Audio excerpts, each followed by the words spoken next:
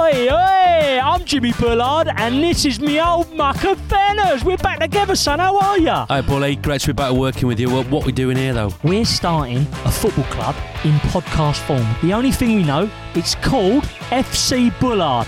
After that, it's all up for grabs. So, we haven't got any players, we haven't got kids, we haven't got a club badge, we haven't got a stadium. Correct. FC Bullard. Welcome to the club. This is a crowd podcast.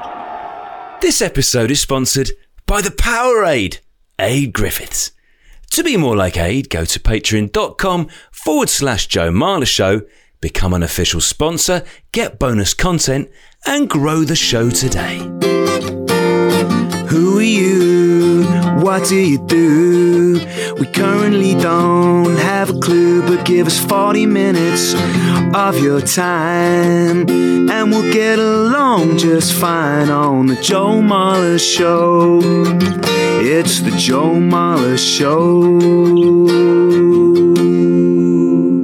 Hello, welcome to our show.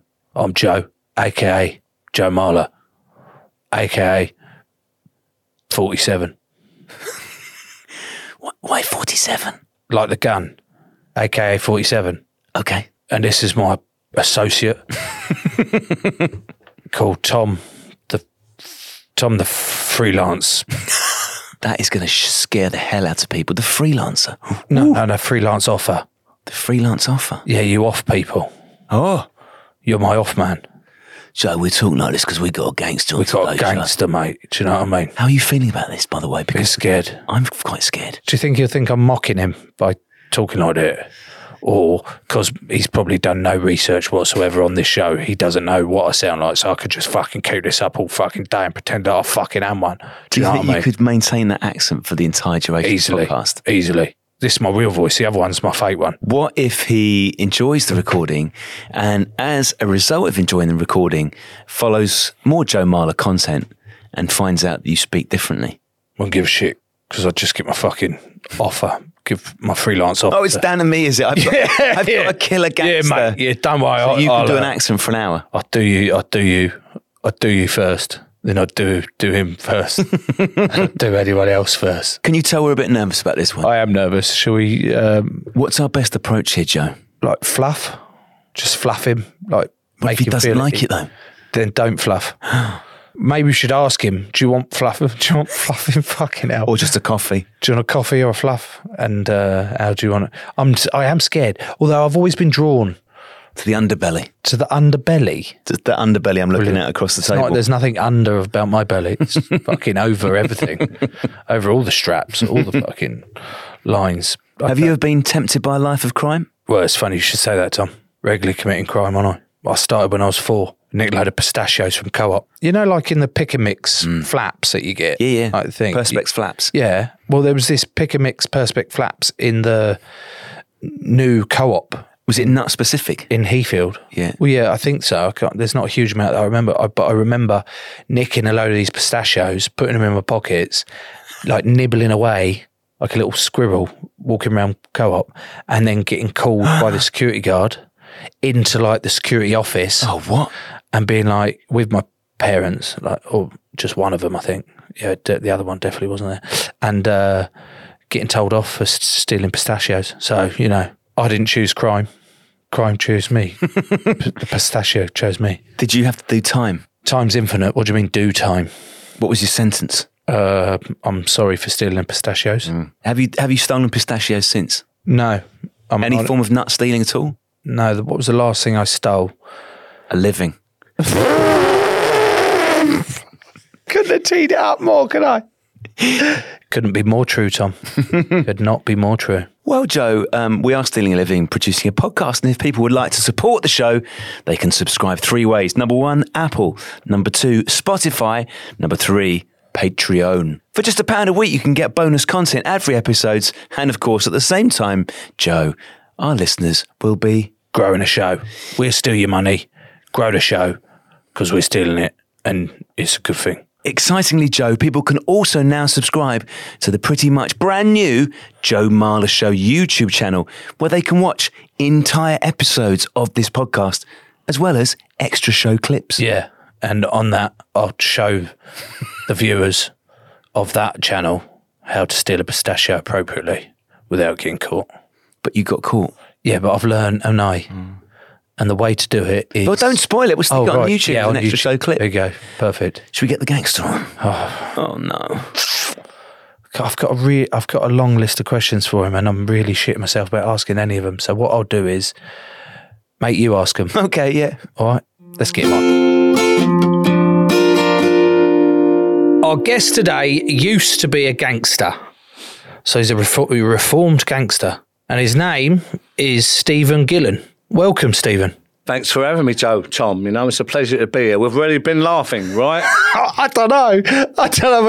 Mine was more like, was it... Your Tom, body language, Joe. I've never seen your body clammed language. up, haven't I? Yeah, you folded your arms, you've hunched over. I'm clammed. I'm scared. I'm nervous about it. I'm both really excited about this one, but shitting myself at the same time. I'm trying occasionally make eye contact with Stephen, but then oh God, don't look for too long. Right, okay, but I'm Joe, excited. I don't bite. I used to. Maybe No. times, but I'm well over it. Really, it's lovely to be here. Right, let's get to what is a gangster? What is a gangster in real life? Not just in the films. What is a real life gangster about? I don't like the term, me personally. There's different levels of this, but when you're talking about more serious criminals, villains is a better word, even though I don't really like that. Or if you want to say mobsters, it's a different kind of way of being, right? People ask me this question. If you're saying about the violence, there's the people who have that about them, and have more of a penchant for that. So they do the street stuff. They're more rough. But then there's the more kind of intelligent guys. They're a lot more business minded. And when you get someone who can do both, who's good at both, we call them faces. Then, these are the ones that pretty much rise up the hierarchy, and they have more about them. So that would be more of a description, if that helps. Yeah, so the gangsters probably, glamorized type word, do you know what I mean? That whereas the mobster, organised crime is more sophisticated and a little bit darker. What I can say is, and of course I've known them, and I've grown up with them, I've been in prison with them, the real villains of any quality, top drawer villains who was really successful at it, had a real name for it, they're not what people think, They wouldn't like that word. They wouldn't want to be. They'd rather be known as businessmen. When they're younger coming up, it may serve them to have that name. That notoriety, that notoriety, fear. Joe. But really, when you really get down to it and you're really more established, if you want to call it that, then you wouldn't want to be associated with something like that. If you live a life like that, really under them rules, there's a different forging, right? And it's not that we think this is great or anything like that. Yeah, the but real experience of it. So you're sort of born into it a bit, it chooses you, not you choose. You have to understand. I was born here, but I was taken as a real, as a baby, 6-month-old to Belfast in the middle of the war, right? I stayed there till I was 9 in Belfast. I see people killed, shot in front of me, screaming for their mother. As a young child at 7.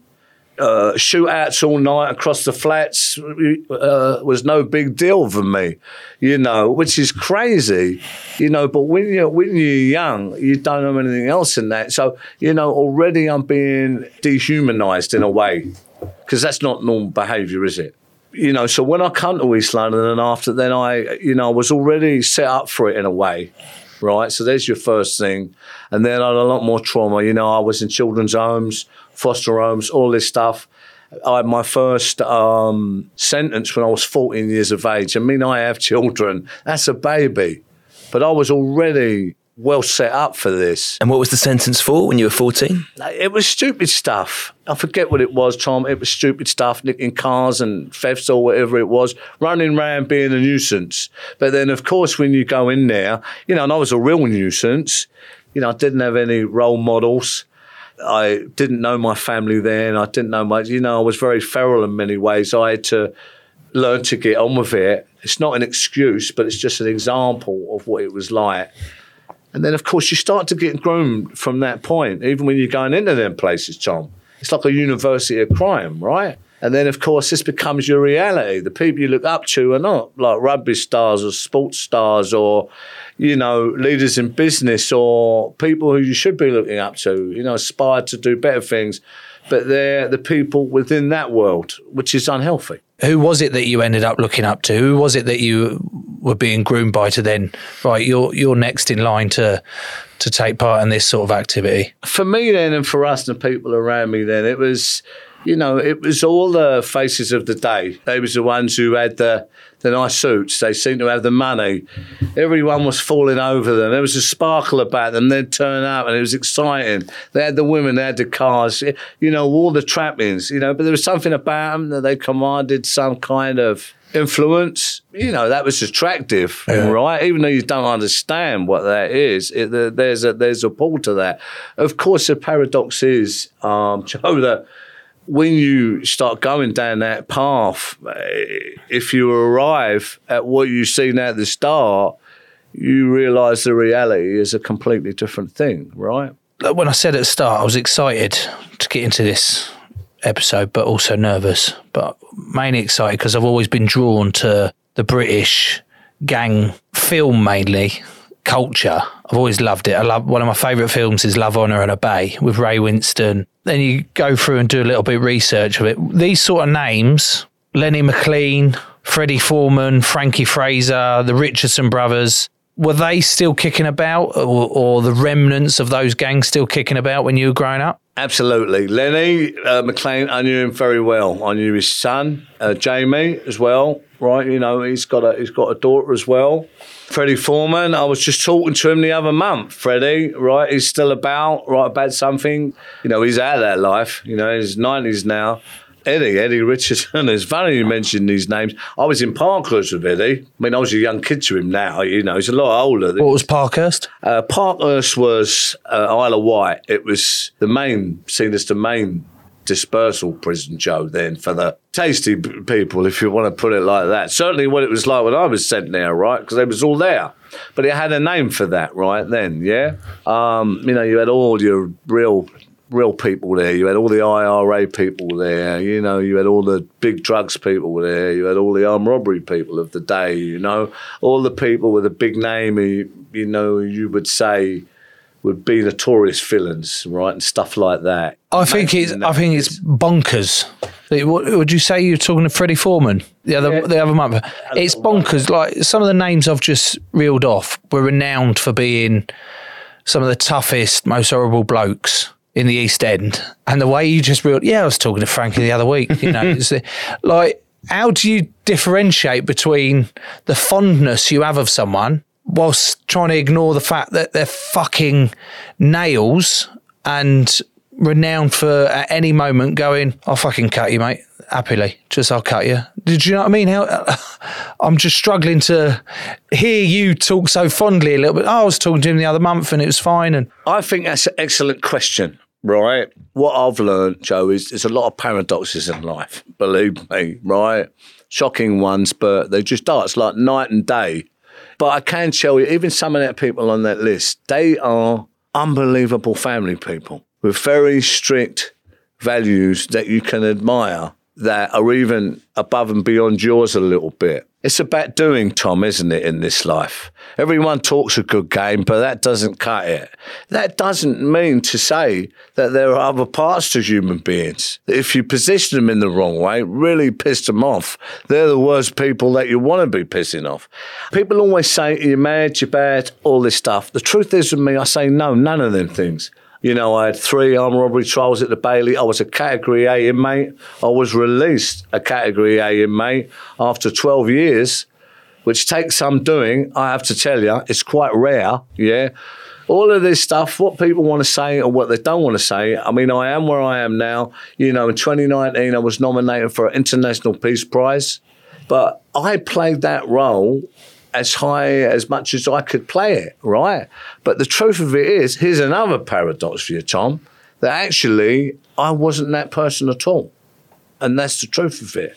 that's a reflection that shows you that different entities or archetypes can certainly cohabit us at different times. And how they come out, who's to say? There are many ways this stuff can translate, Tom. There'll be people out there that listen to that and will go, that sounds like a bit of a cop-out or an easy way out of saying, that wasn't me. The argument is, but it was you because you did those things. So that was you, that's what you did. And so what's to stop you saying that you've built this different life now, but that's your history, and there's still a part in you that's capable of doing that stuff. There's people out there that have never been capable of doing bad things the way you've done. So it's a question of, well, hang on, how do you then convince people now in the work you do now that was actually the past? That's not me now. This is what I'm contributing to the world now. Here's the thing when I say to that, it's a really easy one for me, Joe, Tom, right? Is I don't need to convince no one, because guess what? I paid for what I done. For me, I'm definitely accountable for my actions, and people need to be, right? You know, for me, my example of stepping into my full light and becoming the best version of myself is working at the good stuff and letting it in every day. Now I have the chance to do that. And hey, Joe, I've been called everything there is anyway. I'm too old to give a you-know-what. I mean, who cares? I mean, I'm not going to sit, it really depends where you're sitting on the hill, Tom. Yeah. You are, by any standards, dapper. You've got a lovely open neck pink shirt on. You've got your pocket square. You've got a lovely navy suit on. Your nice hair watch on him as well. Lovely watch. Yeah. You could not look more dapper. Take us back to the man. I'm not going to rob you. As I said that, I fuck, he's looked at me now. He's signed up the watch. I'm no. Do you know why I'm laughing? Because I'm thinking, that's very decent of you, right? All that back patting, but I'm okay. I can take that. Where's this going? It's all right. Come on. So if you were to take us back to, let's say we'd met the 25-year-old Stephen or the 35-year-old Stephen, just tell us what's happening in what to you was an ordinary week. What was an ordinary week in your old life? It was a terrible existence. It was very paranoid. It was very violent. I was addicted to drugs then. I'm 13 years clean of absolutely everything now. So I've really, I've had to climb the mountains along the way as well, right? And sail the seas, right? And truth is then for me, I was a career criminal. There was counterfeiting. You had, there was a lot of heavy stuff, guns, your armed robbery, your violence, your stuff like that.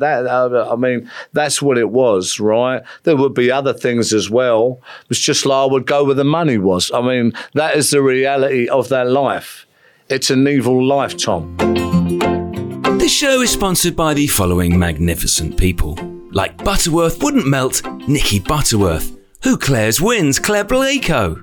Mark, Simply the Best, Lee. Proud Mary, Tim Eaton Mess, David Gammon, Egg and Chips. Walk This Way, Andy Walker, The Lawbreaker, Alistair Blacklaws. That's it! Jonathan Pratt, The Rollerball, Becky Dyson, Donga, Ian Miller, Lynchy, Bob Hope and Glory, Gareth, Oh So Quiet, Burke, Joe Galvin and Stacey. There's no one crapper than Carl Crapper, and Kerry, the Noble Steed. To be more like all of them, go to patreon.com/Joe Marler Show, become an official sponsor, and grow the show today. Hey, it's Kaylee Cuoco for Priceline. Ready to go to your happy place for a happy price? Well, why didn't you say so? Just download the Priceline app right now and save up to 60% on hotels. So whether it's Cousin Kevin's Kazoo Concert in Kansas City, go Kevin, or Becky's Bachelorette Bash in Bermuda, you never have to miss a trip ever again. So download the Priceline app today. Your savings are waiting. Go to your happy place for a happy price. Go to your happy price, Priceline. Shrink the Box is back for a brand new season. This is the podcast where we put our favourite fictional TV characters into therapy. Join me, Ben Bailey-Smith, and our brand new psychotherapist, Namone Metaxas. Hi, Ben. Yes, this season we're going to be putting the likes of Tommy from Peaky Blinders, Cersei from Game of Thrones on the couch to learn why their behaviour creates so much drama. So make sure you press the follow button to get new episodes as soon as they land on Apple Podcasts, Spotify, Amazon Music, or wherever you get your podcasts. Shrink the Box is a Sony Music Entertainment original podcast.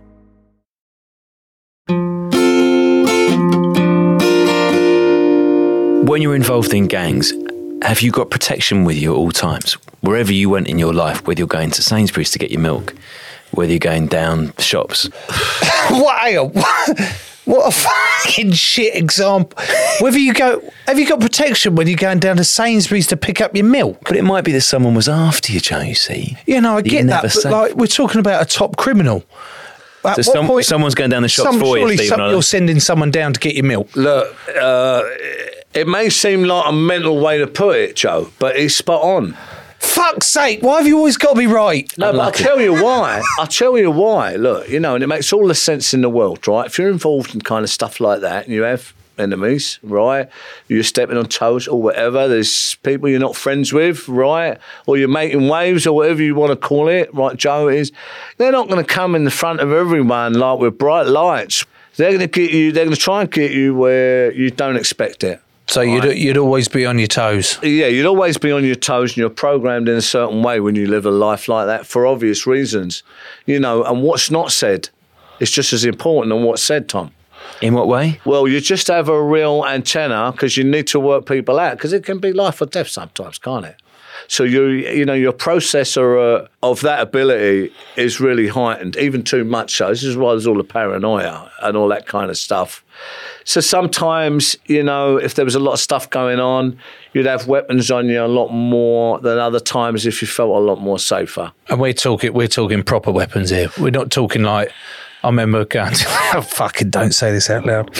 I remember going to a house party when I was younger and I had to walk back. It was about 4 miles back home. And it was dark, late at night, and I'm having to walk down this there's no street lights or anything, so I'm shitting myself, all right? I didn't like the dark growing up, Stephen, just to let you know. And the only thing I had in my backpack was a pen. And I remember the entire 4 mile journey home, I put this pen, just like this, between my knuckles, ready for anyone to because I thought someone in the suburbs of Heathfield was going to jump out the bush and attack me for some unknown reason, but I was ready. I had that ready. So we're talking, in your case, more than just my biro, aren't we? At times, you know, it just goes to show you, doesn't it, how the human mind can work, though. What was your longest stretch in prison? 17 years. I actually got a lot more, but they run it concurrent. So, you know, we're talking big numbers here. But in the cold light of day, I done 11 years and 9 months in one hit, Joe, as a Category A prisoner. And I was released a Category A prisoner as well. So that was high security prisons. What for? That was armed robbery. You know, there were shots fired at police on that. It was a police ambush. They was there and all this stuff. There was surveillance. This is after a lot of, you know, back and forth with the police over years, right? You know, operations and, you know, stuff like that. In them days, there's a lot of people around. It was, you know, this is what we've done. A lot of people went to prison for a long time. I don't want to glamorise this, so I was going to ask what was the worst thing you've done, but I'm going to rephrase that and say, which was the thing that you regret the most?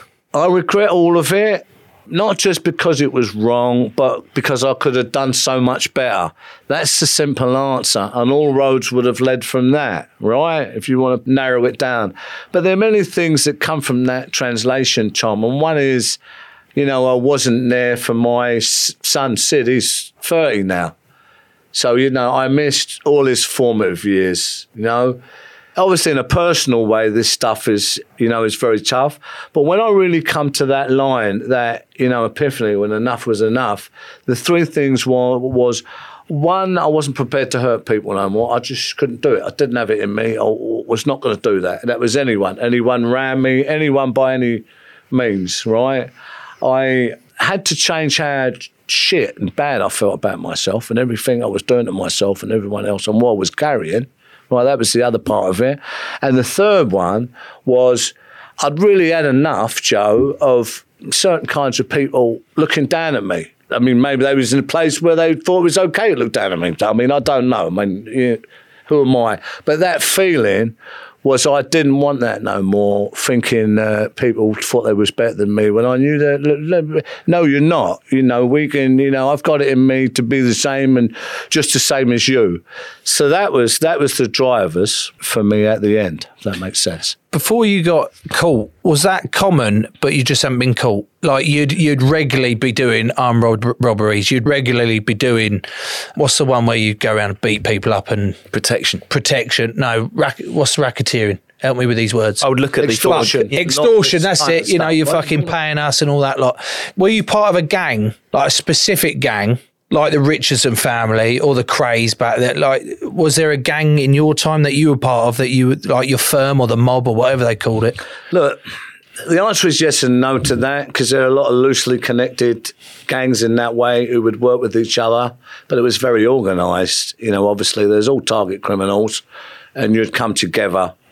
So all the way through, even in my younger years, I was kind of part of a firm or our own little group, if you want to call it that. So, yeah, all the way through with that. That kind of develops and shifts, right, as you go forward.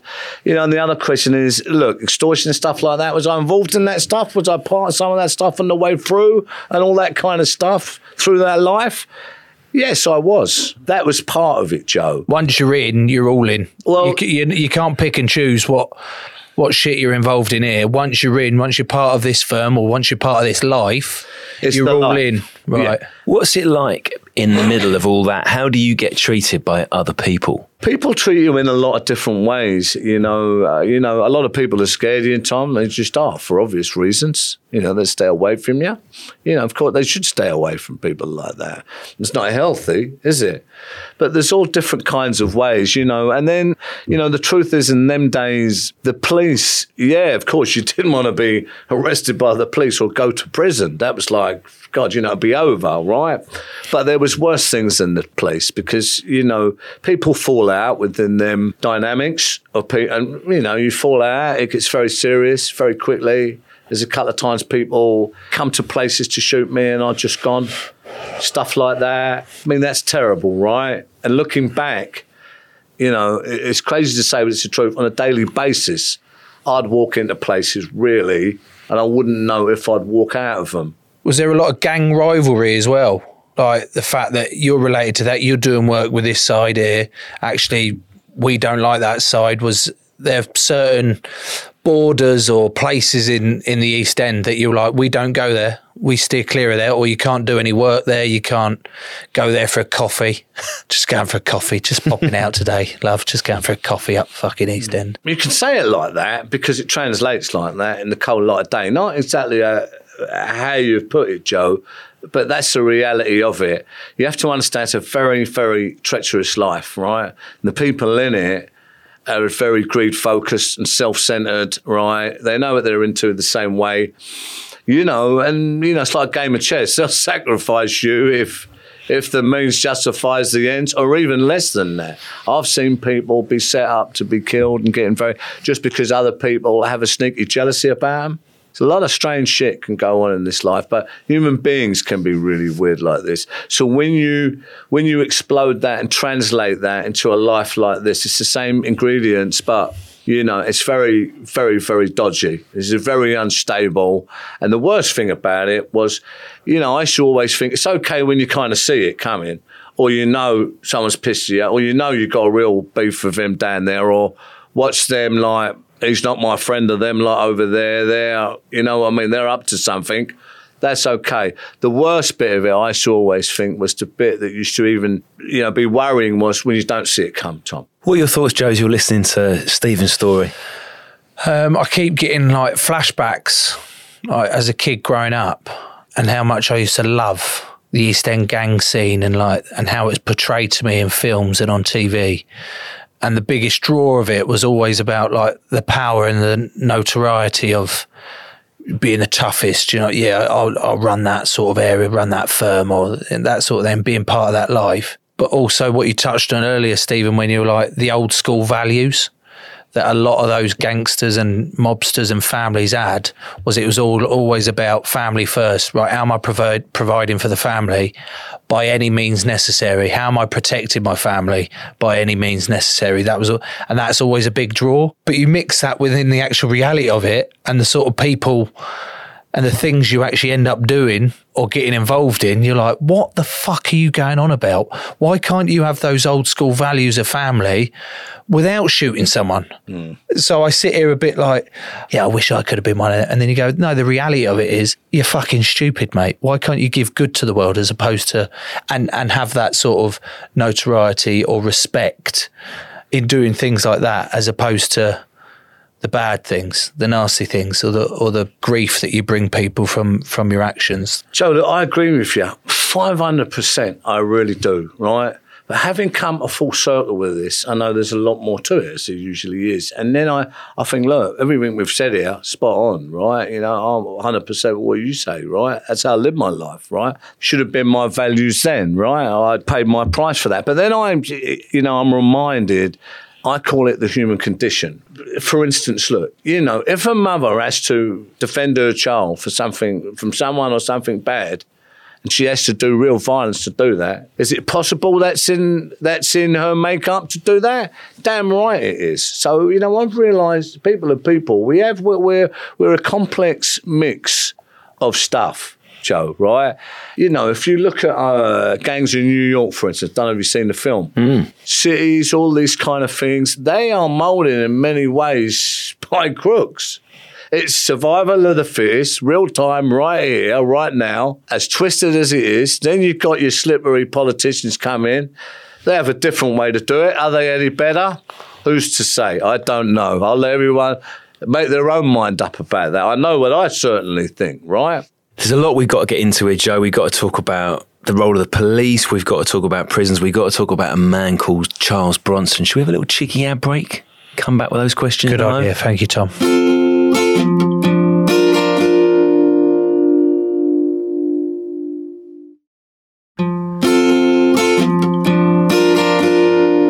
Before the break, you touched on people's viewpoints of slippery politicians and whether they're just as bad as in a different way and stuff like that. And that then made me think about Line of Duty, the series that I fucking love, absolutely love watching that.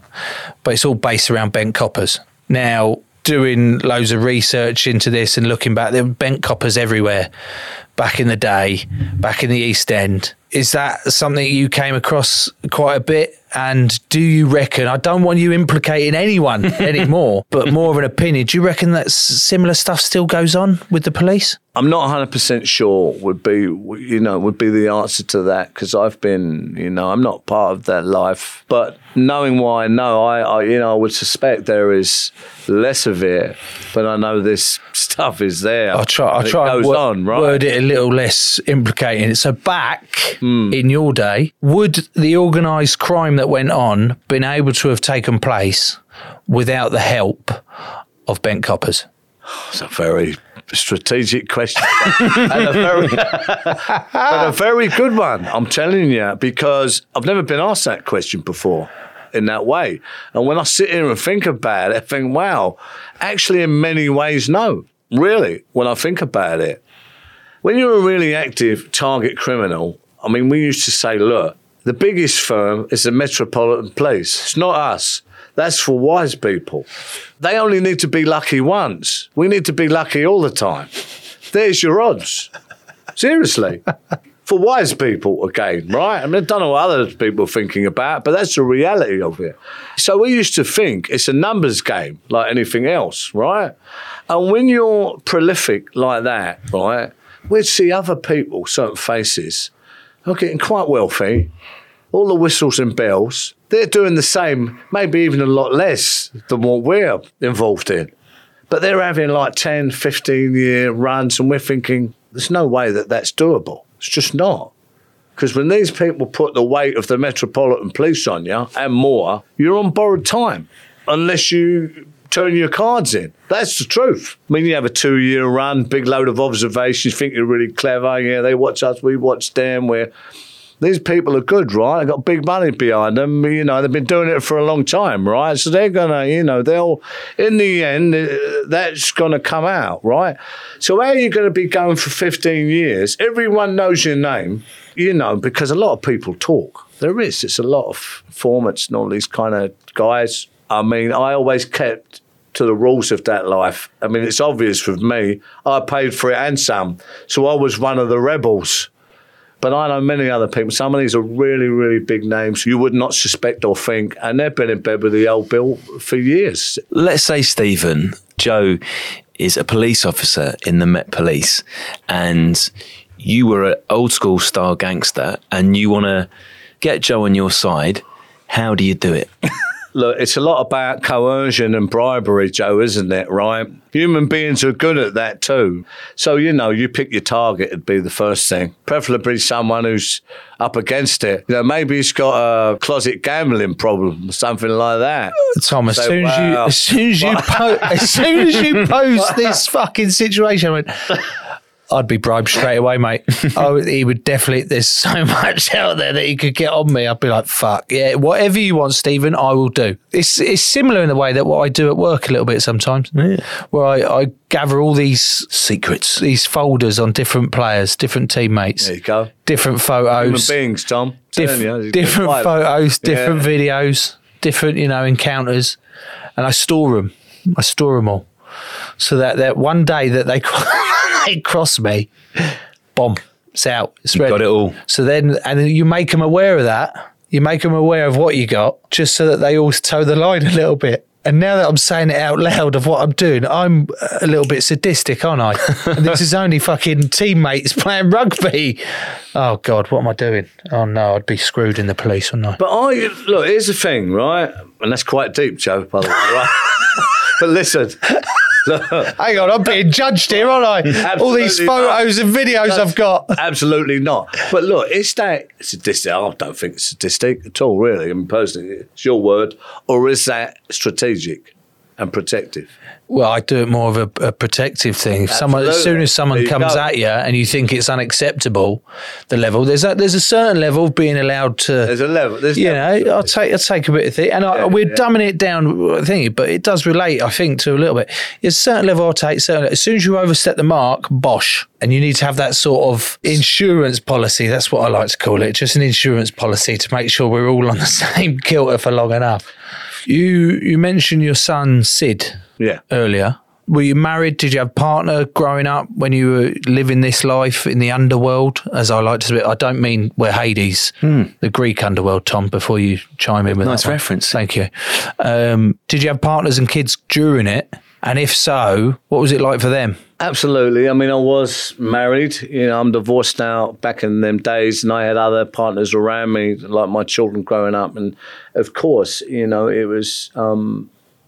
immensely difficult for them, tragically difficult for them because of the choices that was being made. And of course, everyone, gets the brunt of that. And that's just another example of why living a life like that is so hurtful to so many. So we've mentioned his name already, Stephen. For those who aren't aware of Charles Bronson, tell us a little bit about him. Charlie's known as Britain's most dangerous prisoner. First thing I'd have to do is shatter that myth. I've known a lot of people a lot more dangerous than Charlie. Not to say Charlie's not an obvious handful in his day, and some, right? That's the first thing. The prison service have a great way with someone like Charlie, and they can do it to a lot of people. I had a bit of it as well. Charlie, they've certainly gone the 9 yards with to demonise him and lift him up to make him this profile that's out there in the media. He needs to be accountable for his actions the same as the rest of us, Tom. We know that, right? When you look at the scale of it, he's been treated worse than a dog, really. And why has he been treated that way? What were his crimes? What did he do? Charlie was involved in an armed robbery. Now, he wasn't top league of that or anything like that, but he'd done that, right? He got caught, he went out, he'd done a lot of prison, he'd come out, he got caught for doing it again. Obviously, that's not good, so he's going to get a long sentence. Charlie's thing, I really believe now, is he finds it just as hard to cope as I did. But his response to that is to rebel. It's to cause a big, and that's more to, I think, hold on to something or protect himself than what it actually seems. I know, because I done the same stuff, right? It can translate funny when you're out there in base human conditions and you need to survive, Joe, right? So he's 70 now. He's up for parole. He needs to come out. What I would say about Charlie is, all the stuff that people think. Like I said, there's a lot of truth in that. But there's a lot of other sides, like to Charlie. How old did you say he was now? He's 70-something now. 70. Early 70s or something. So do you think...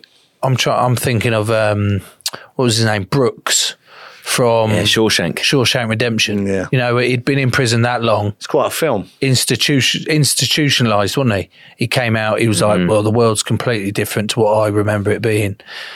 Say they did let Charles Bronson out. Do you think he would cope? Do you think he would survive one day without actually being going, fuck, actually, I prefer it in prison. I'm that used to the prison system. I know how it works. I know what it's like in there now. That's kind of my arena. That's my environment. Knowing Charlie, how I know him, you know, on a normal personal level, right, of going through that, some of that with him, a lot of that with him. Where he is now at his age, he does a lot for charity. He's an excellent artist. You know, he just wants to live the last bit of his life and be dropped out. You know, he's not this ogre that he may have been 20 years ago, who's in the Guinness Book of World Records for doing the most press-ups with a man on his back, because that's true as well, right? Hang on. Where did that happen in prison? He's in the Guinness Book of World Records, I kid you not, for a few things. I don't know exactly what they are, but I know that one of them, probably a couple of them, I know there's a few, is for press-ups. Right? And one of them is for doing press-ups with someone on his back. I mean, I've personally seen him do that. Because you were in the cell next to him in prison, so you saw him doing his press-ups? All the time. I mean, you know, he'd come out, you know, we'd be in them little yards, it'd be sectioned off. Yeah. We'd have a fence between us, but it'd be like that. So it'd be taught, you'd see everything. And he was a very, very fit guy. I was even then, Tom, as well. I mean, the truth was, this is one of the things that kept my sanity. Charlie was off the scale. I think he's still very, very fit man. Like he turns it over, but he's a different man. This takes me back to a previous episode we did with the prison governor. Remember that? Jamie. And we spoke about, well, what's the point of the prison system? Is it built there for when people do wrong, they're locked up and that's it? Is it built there for reformation? And once people have reformed, then we're trying to introduce them back into society and add back to society, because people make mistakes, some greater than others, of course, and you have to pay, like you've mentioned a couple of times, you have to pay the fucking debt. But we're talking about Charles Bronson, media circus around him, a film made about him and all that lot, and you dream up this picture of him, or you see, or you're led to believe what he's like, and then you describe him, well, ultimately he's a 70-year-old bloke sitting behind bars. At what point do we go, he's a 70-year-old bloke? How long is enough for the things that he's done before you go, well, just let the poor fucker out now? Do you know what I mean? In fact, I say that because there'll be people that listen or watch and they go, hang on, you've just described one of the most violent criminals behind bars, or one of the violent prisoners, as a poor fucker. No, what I meant was he's 70. So, like, it's a question to you, Tom. What do you think? Like, what do you think? The Tom? reformation of it. Poor fucker. Right? I'm almost going to turn this on to you, Stephen, because you've had that epiphany. So you've gone through a life of violence and crime, and you've changed. So when I think about Charles Bronson, I think about your own journey. So what changed it for you? Was there one magic moment? Was it a lifetime of regret? When I was in that deepest, darkest hole, you know, it was the high security prison. So, you know, I used to feel like the emotion was sucked out of me. And I was in such a strange place to be. And it's crazy because you wouldn't even want that for your most worst enemy. So that's the feeling of it. And you do mean that. It was quite something to say when you mean it, right? You wouldn't give two hoots about your worst enemy, really. But it has that depth of pain to it. And I lived on the hatred for a long time. It's like the only thing that kept me going, really, is I was under, you know, you're talking about torture, spiritual, mental, emotional, physical, really in there, which daily, over a long period. So this is, rightly or wrongly, what I had to deal with, right, for me. You know, I come to the end of it, and I was intelligent enough to know that, look, you know, I need to sort myself out here. You ever, Tom, been in prison? No. Just double checking that. What about night in the cells? Not once. You've had your night in your cells, haven't you? Yeah, but I'm not asking me a question. I'm making it empathetic. Anyway, ask the man. What about a police station? Been in a police station? Yes. What, in trouble or just because you got lost? Probably I lost my wallet. It's not quite the same as Stephen's story, is it?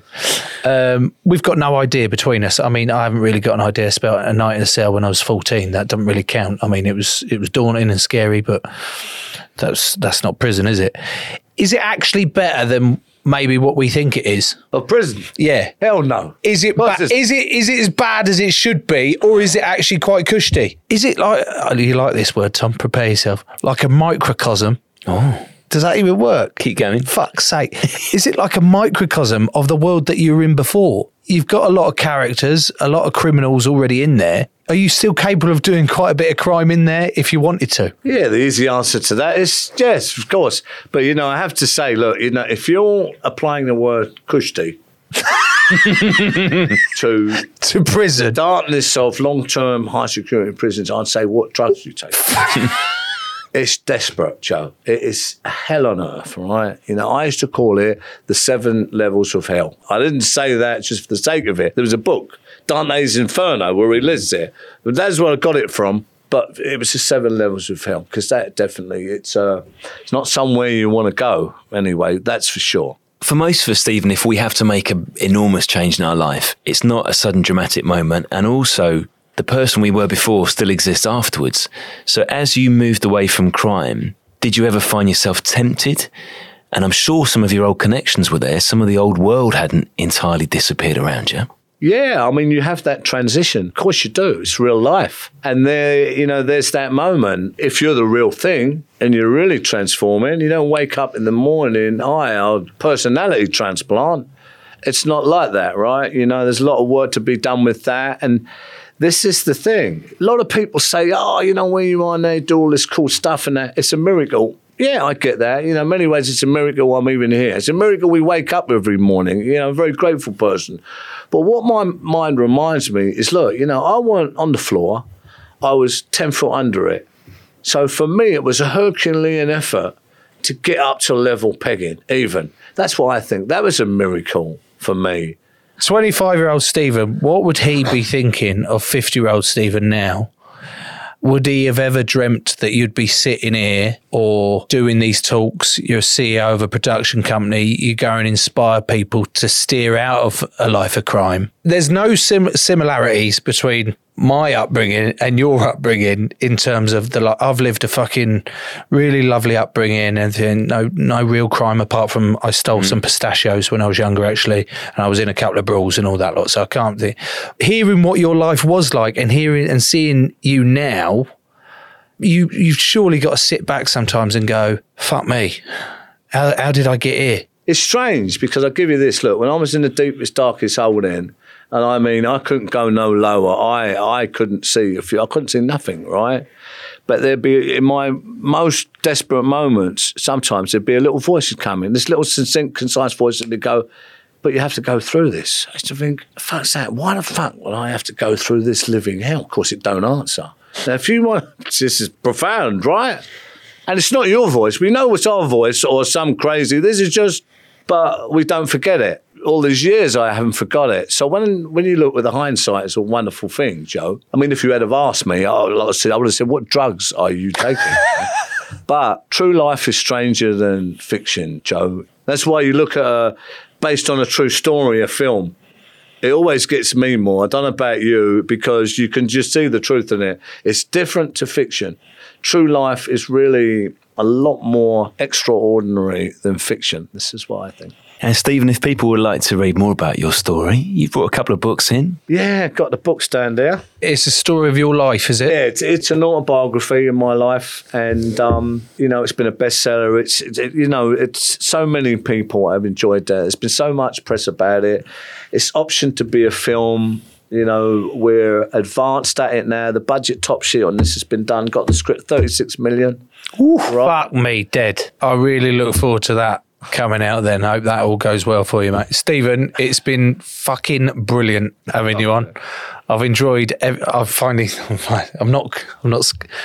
Your body posture has opened up a fraction. Well, I'm still scared. Yeah, no, I'm still scared shitless, mate. Like, I've just sat in a room with a former reformed gangster and all that lot, and there's still something in his eye that I think, Fuck, don't look at him the wrong way. Love. Don't look at Hey, listen, today, Joe, it's all good. No, I've really enjoyed it. Been too, brilliant. brother, Thank you so much for coming on. Cheers, mate. Joe, we had no idea before we recorded this episode how Stephen actually spoke. Is it pleasing to you or slightly scary? Actually, we weren't a million miles when we did our gangster at the start. We wasn't a million miles off what Stephen sounded like. I'm a little bit worried because whenever I go abroad, I don't know if you do this as well, or even to just like a different area of the country, and there's quite a strong accent. After a little while of talking to someone, I end up mimicking them, not mocking them, mimicking. So like when me and Dave's gone to Spain, and I'll be like, yeah, can I uno paella?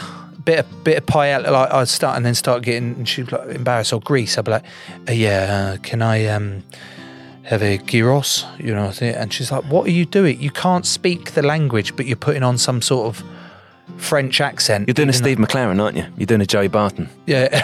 What was the Joey Barton? Joey Barton was one when he was at Marseille. And he was speaking English, but...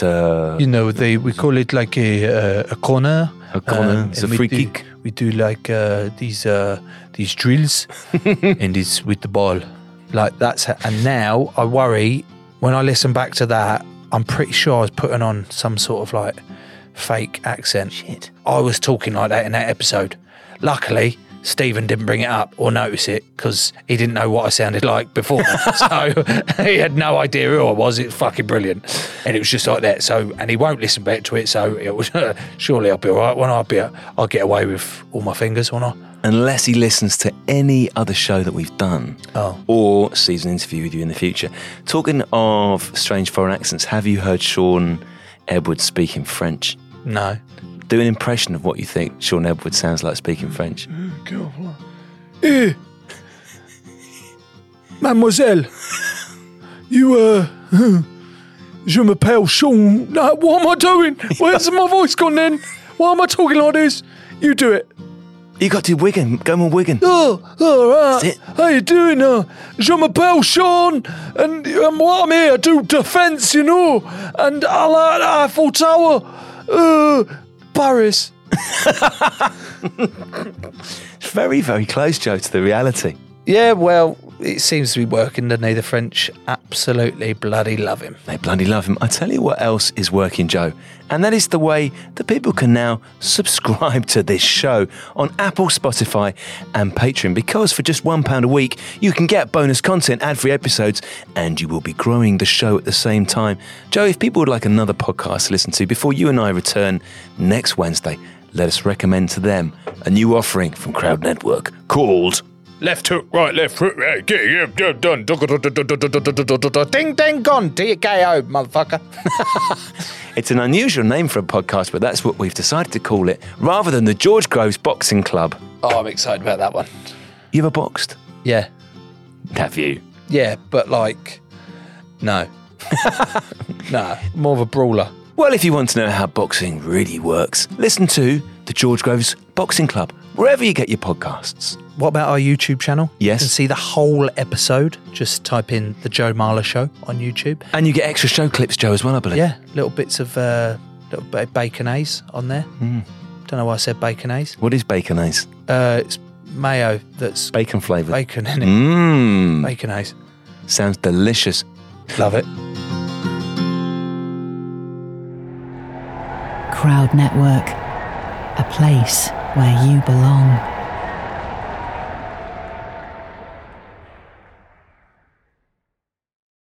Sports Social Podcast Network.